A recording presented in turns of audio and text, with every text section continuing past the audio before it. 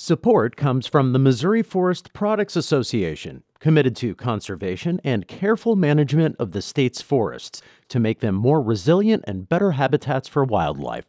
ChooseWood.com. I'm Elaine Cha. As you blow air into it, at once, all of those seams start to kind of air goes into them, and everything kind of like the design kind of settles, and you see it come to life. Right, like it really does feel animation. Like that. Exactly. Right. Jon-Paul Wheatley is a St. Louis resident and soccer fan who, like many folks in STL, has officially caught St. Louis SC fever. Where the UK-born football fan stands apart, however, is what he does with his soccer balls. And his TikTok channel, called Jon-Paul's Balls, is where more than 500,000 people watch videos of the unusual, eccentric, and geometrically complex soccer balls he creates. What started as a pandemic period hobby has taken Jon-Paul around the world, including last year's World Cup in Qatar. FIFA flew him there for the tournament, no big deal. He's also been out to the Adidas Global headquarters in Germany. And today, he's with us in studio to talk about all things Jon-Paul and Jon-Paul's Balls. Jon-Paul, welcome to St. Louis on the Air. Thank you for having me. Now, John, you came to St. Louis about 2015 from San Francisco, I understand. Yes. And it seems like you've become a serious fan of St. Louis. But what was it that brought you here? Honestly, it was kind of random. I had a friend who lived here. We were talking about starting a company together, and either he was going to move to San Francisco or I was going to move to St. Louis. Mm-hmm. And after swapping notes on what it would be like in both locations and the cost of living, stuff like that, St. Louis won by a wide margin, but I had never been at that point. I just hopped in my car, kind of drove. The multi-day trip arrived, and haven't left, basically, since. What was going on in your life when you first thought about making a soccer ball with your own hands? So I first got the leatherworking tools right around when COVID started. I just decided to do it on a whim, didn't really think much of it, had no intention of making balls at that point. Just wanted to stay busy, basically, during lockdown. Flailed around for a while. I made myself a wallet, which I still have, pencil case, a few other kind of like very basic things. And then one day, I wish I could remember what was going on, but I just decided kind of randomly to try and make a ball. And it was about that big. It was like the size of a ping pong ball, so it wasn't a football or a soccer ball, as you call it. And it was very bad, but I had fun doing it, and I found it quite gratifying to have this little. It actually wasn't even spherical, but it was almost spherical, this thing in front of me. And I just thought, I could do that. I could do better than that. So I tried again and did slightly better. And I've basically been in that headspace ever since. And now there's hundreds of balls in my apartment. Right. So what was that first ball made with? So just scrap leather that I had just like lying around. I didn't have anything to stuff it with, so I think I destroyed an old pillow, made a little hole in it, and pulled out some of the stuffing. Sure. And I think I also just sewed a magnet inside just to kind of see what would happen. Now, what is the story behind the very first sort of successful soccer ball that you made? And were there many balls before that that you kind of had to fail with before you got to that first one that you wanted to show to people? So when you say successful, like for the first probably year and a half, 2 years of my experiments, I was documenting my projects on Instagram from the beginning, but nobody was paying attention. I think I had 50 followers for basically over a year, mostly like my family, my mum, my friends, that kind of thing. Sure. And I wasn't really posting them. It was just a way of collecting the projects, basically. But what I started doing was documenting the whole process from beginning to end. Before I was just posting still images when the balls were done. But I started documenting the process from beginning to end. And the first one I remember that got basically, it got a lot of attention, at least relative to the stuff I was posting at the time. I think it was the 160 triangle ball. I showed it to you a few minutes ago before I came in here.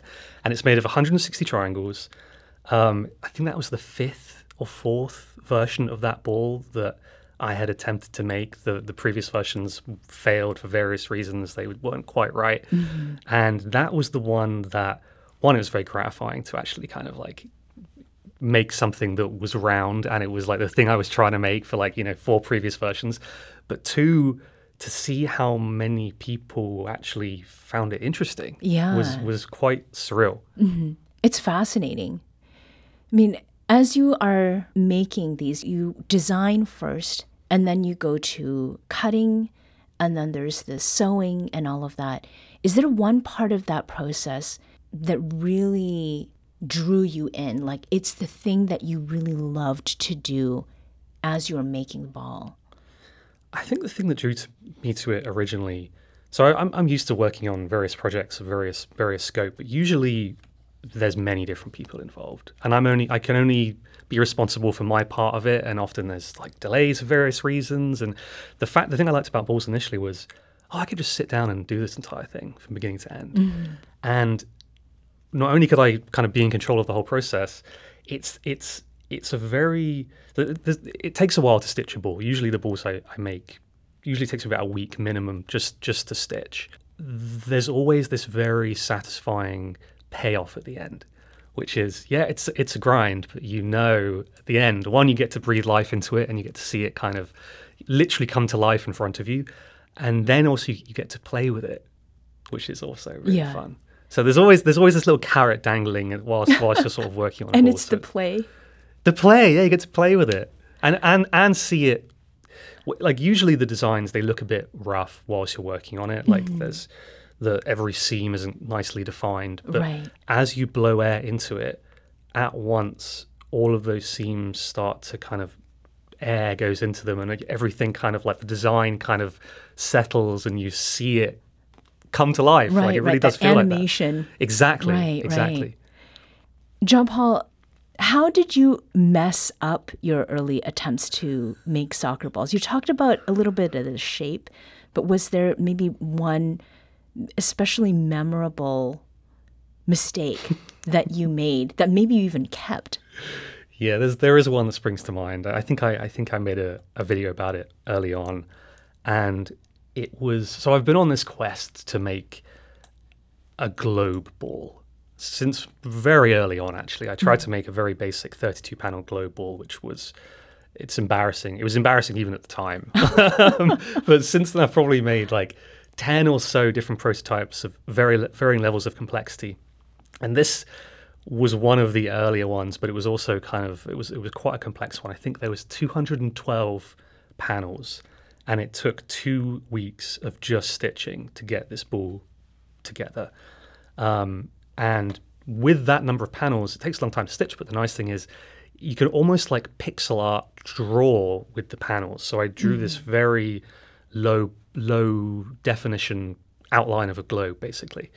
And I thought it was cool, and I was in that home stretch feeling, thinking like, I'm going to be able to pump up soon, going to be able to play with it soon, it's going to be great. And as I was just fixing the last stitch, I slipped and managed to basically pop it. We're talking today with Jon-Paul Wheatley. The St. Louis transplant has made hundreds of thousands of fans online with videos of him planning, stitching, and painstakingly creating his own soccer balls. You can find his work on TikTok and Instagram at Jon-Paul's Balls. Jon-Paul, let's talk about your TikTok channel. This is something that you share with your 500,000 or so followers, and there's a certain style to these. Let's listen to one of your posts from 2022 about that world ball you created that was inspired by the World Cup.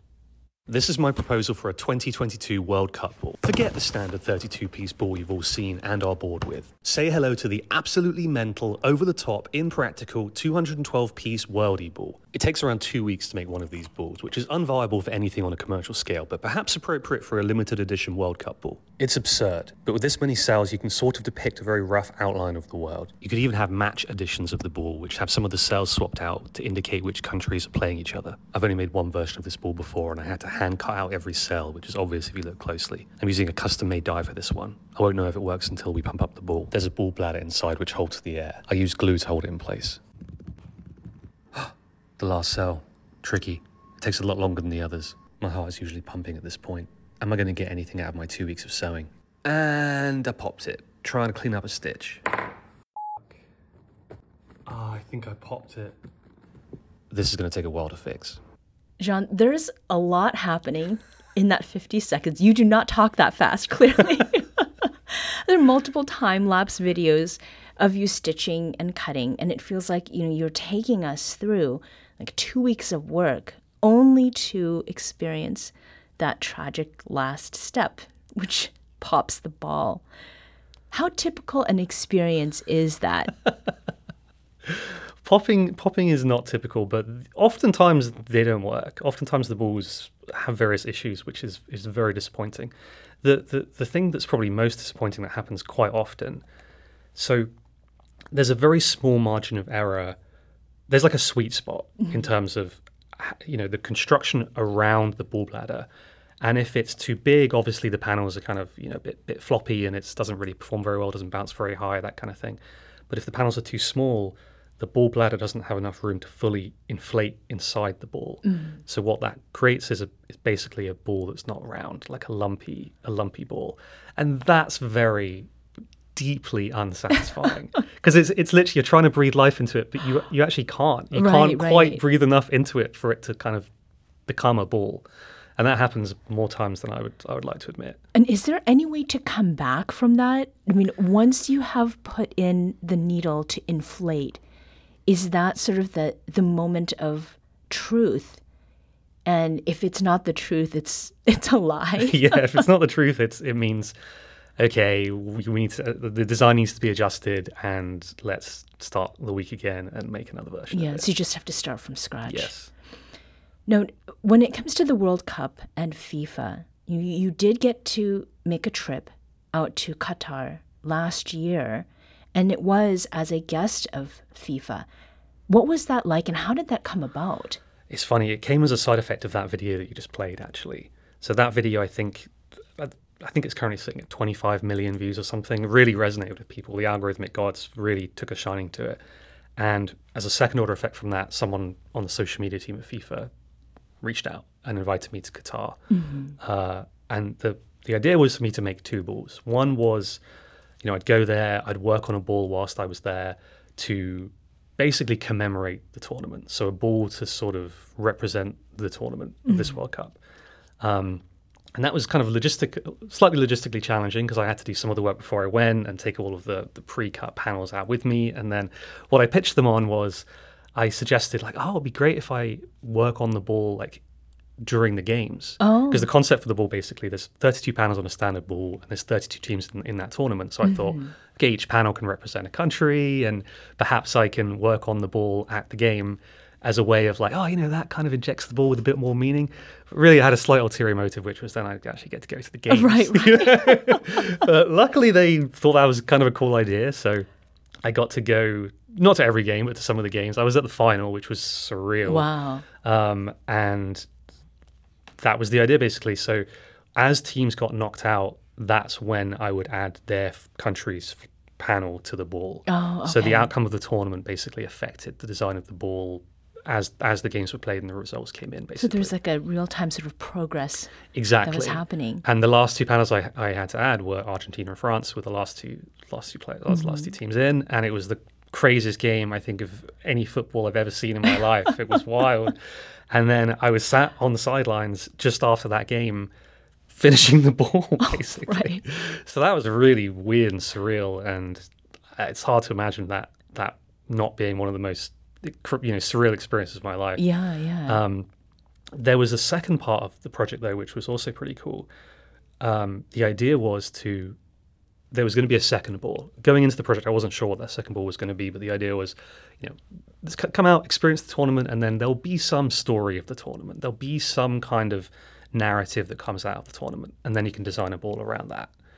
And that narrative happened to be the fact that Lionel Messi won the trophy. He was basically the story of the tournament. Yeah. So then I got to work on a Messi ball.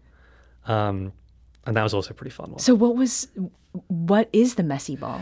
Yeah, so the Messi ball, the construction's loosely based on the construction of the World Cup ball, the Al Rila. but I kind of chopped it up and kind of messyified it. Okay. That's probably a better way to word that. It has the colors of the Argentina kit. It has stripes on each of the panels, the same number of stripes as goals he scored in that tournament. And it basically just looks like a really cool, messyified version of the World Cup ball. And where is that ball now? So it was going to be basically give back to FIFA. They were going to try and present it to Messi at this award ceremony that happened a few months ago. And I was basically just waiting, fingers crossed, for like some sort of little clip or something just showing the handover. But unfortunately, I never got it. I saw a few videos coming out from the event. Like the ball was at the award ceremony. It was on this little plinth that they had. Yeah. But I never saw any footage of them actually giving it to Messi, unfortunately. Well, perhaps it's not too late. Bringing it to the local. So, Jon-Paul, your most recent TikTok is a bit of a love letter to St. Louis, or as you put it, 56 seconds of pure St. Louis City propaganda. Yes. And it ends with you unveiling a custom soccer ball you made for St. Louis's pro soccer team, City SC, and you've brought it here today. Yes. I have it here with me. What was special about that ball? So I like the way that you worded it. A love letter to St. Louis. It definitely is a love letter to St. Louis. So, and can you describe the ball? yeah. So the construction is based on, there's an element on the away kit, on the away jersey, and it has the keystone. It's basically like a triangle shape, but it represents the keystone of the arch, which is the final piece of the stone that gets put in right at the end that secures and supports the whole thing. And I thought that was just a cool design element, like a cool metaphor for the city, like a key piece of the city. So the construction is basically, I think it's 20 interlocking keystones or triangle shapes. And then those triangle shapes or those keystones are separated by the same flash of yellow that's on the home kit. And it's also the home kit colors as well. That's the construction. I also went around and grabbed a few things to stuff inside the ball, which is something I like to do. So let's see if I can remember everything that's in there. There's some grass from down by the Arch grounds. There's some grass from Forest Park. I soaked the thread in the Mississippi River briefly. There's some Emo's cheese. The Provel. There's a little bit of that in there. There's some Pappy's barbecue. So I tried a very small amount.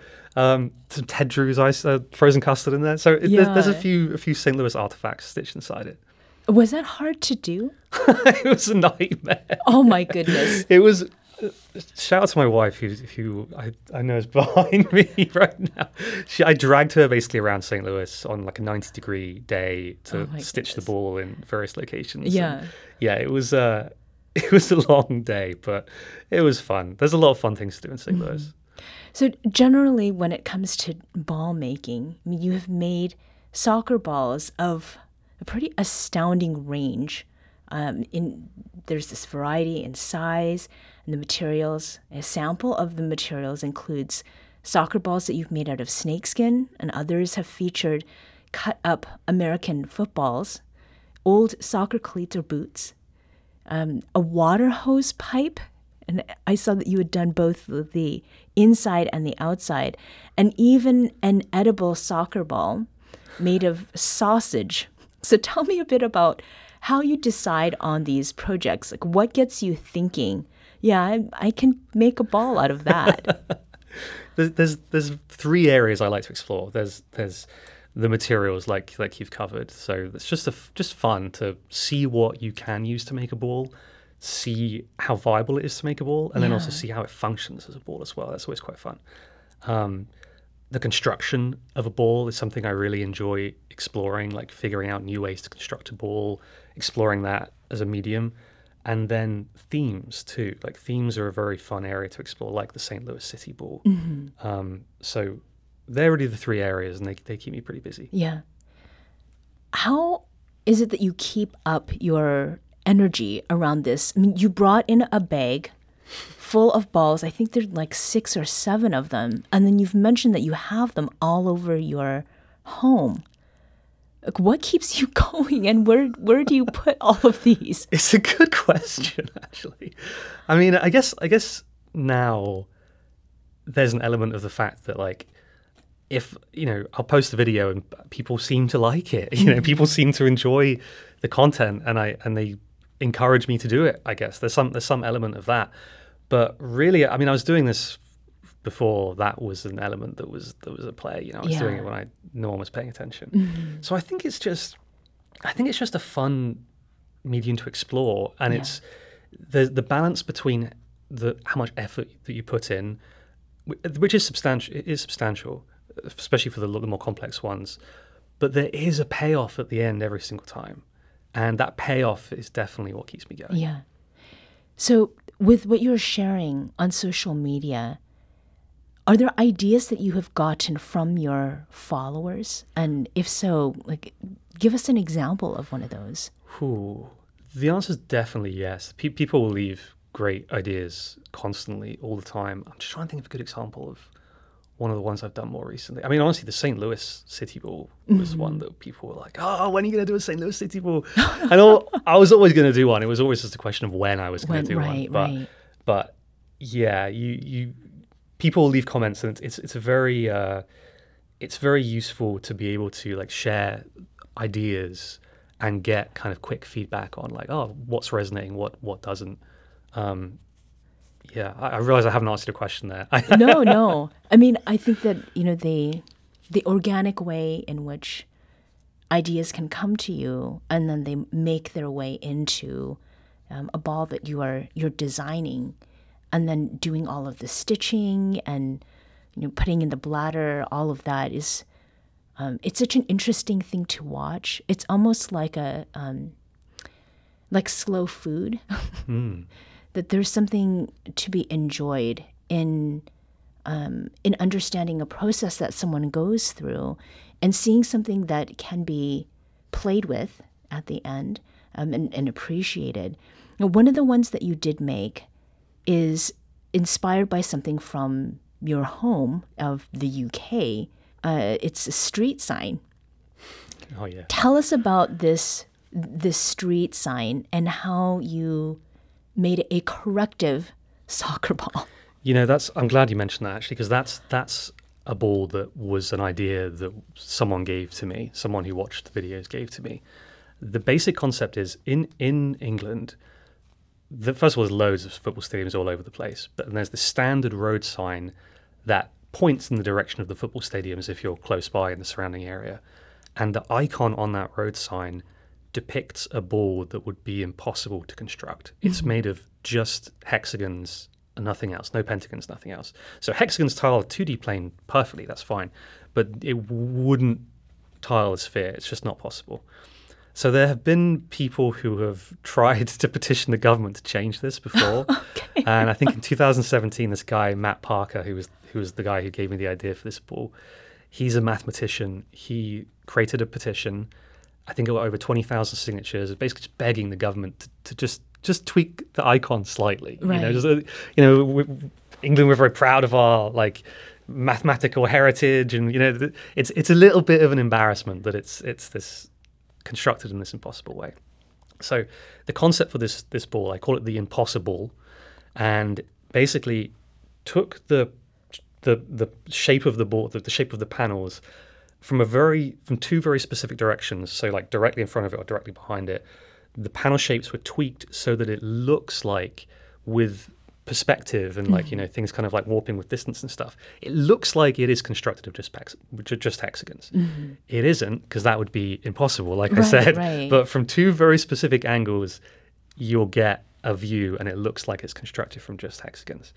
Yeah, basically it's just a joke. Basically just a way of, I don't actually expect anything to come of it, but it's a way of, hopefully letting people know that that's an impossible way to construct a ball. Right. Not a massive issue, I will concede, but yeah, that was the idea.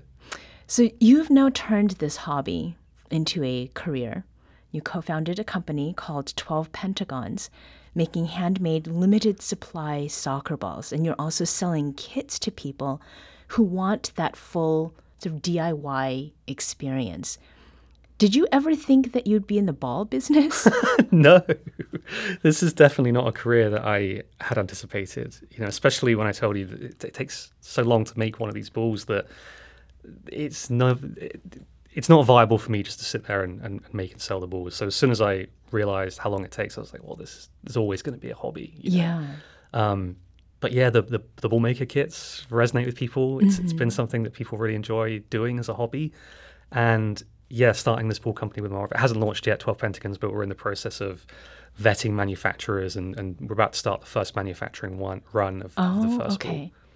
Do you feel like St. Louis is an hospitable place to do that, and why? Definitely. I mean, I love St. Louis. There's obviously a rich football heritage here, or soccer heritage, I should probably say. So I think in terms of just like a story and a narrative for founding a ball company here, it's perfect. And I kind of love the sort of underdog, scrappy reputation that it has as a city. I think a lot of people in America write it off, honestly. But a lot of my friends who come and visit from England, who have a complete fresh perspective, love it here. They vacation here, you know. So I love St. Louis. We plan to found the company here, stick around here, and we have no plans to leave. So what advice would you give to someone like me if I wanted to start making soccer balls with one of your kits, or, you know, using your videos as tutorials of a sort? What advice would you give me? So the kit is optional, but I do have a YouTube video, which is basically, I think it's about 20, 25 minutes. It's just takes someone who has no stitching experience at all, and if you follow the instructions at the end of it, you'll have a ball stand in front of you. You will need to get some basic stuff, like some leather, you'll have to get a bladder, but it wouldn't be a very expensive test if you wanted to kind of dip your toe in and have a go at making a ball. The shape of the panels seems incredibly important. What shapes work, what don't, and why is it that way? Oh, wow. That's a scary question. What shapes work? You can basically make most shapes work if you're using other shapes as well. For example, like there are hexagons in a standard ball. There's 20 of them, but you need pentagons in there to work. The reason why our company's called 12 Pentagons is because that is something that comes up again and again in ball constructions. You'll see it as a pattern almost everywhere. So if you think of, if you're picturing a soccer ball in your mind, the black and white panels, there's 12 pentagons on that ball. If you picture the Champions League ball with the stars on it, those stars are actually just 12 pentagons extended. So they're everywhere, even if it's not kind of overt. There's 12 pentagons usually hidden in there somewhere. The pentagon is everywhere. Yes, pentagon's a powerful shape.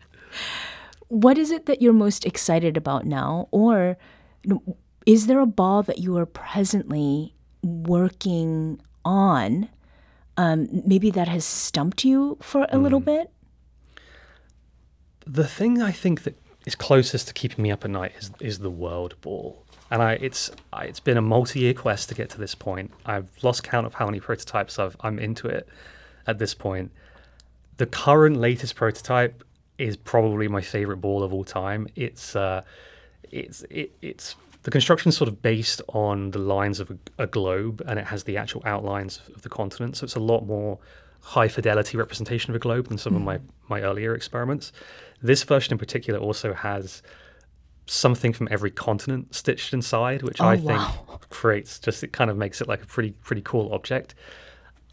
I think I can make it better. So that's something I'm still in the headspace of. I haven't given up on that theme yet. So probably keeping exploring that one. Okay. Well, we'll watch your TikTok and your Instagram to see what progress you're making on that. Jon-Paul Wheatley is the maker of many fabulous and interesting soccer balls, which he has documented for more than 500,000 followers on his TikTok channel, Jon-Paul's Balls. Jon-Paul, thank you for joining us today. Thank you for having me.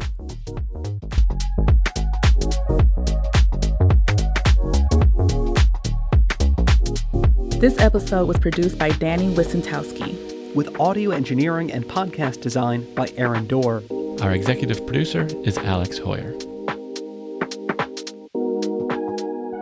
St. Louis on the Air is a production of St. Louis Public Radio. Understanding starts here. St. Louis on the Air proudly supports local artists by using music from Life Creative Group.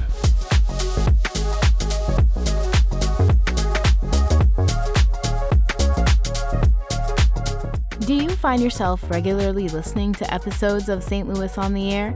Suggest us to a friend you think might enjoy our conversations, and leave us a review and rating on Apple Podcasts on the App Store. It's the simplest way to help people discover our show. Thank you. St. Louis Public Radio is a member-supported service of the University of Missouri St. Louis.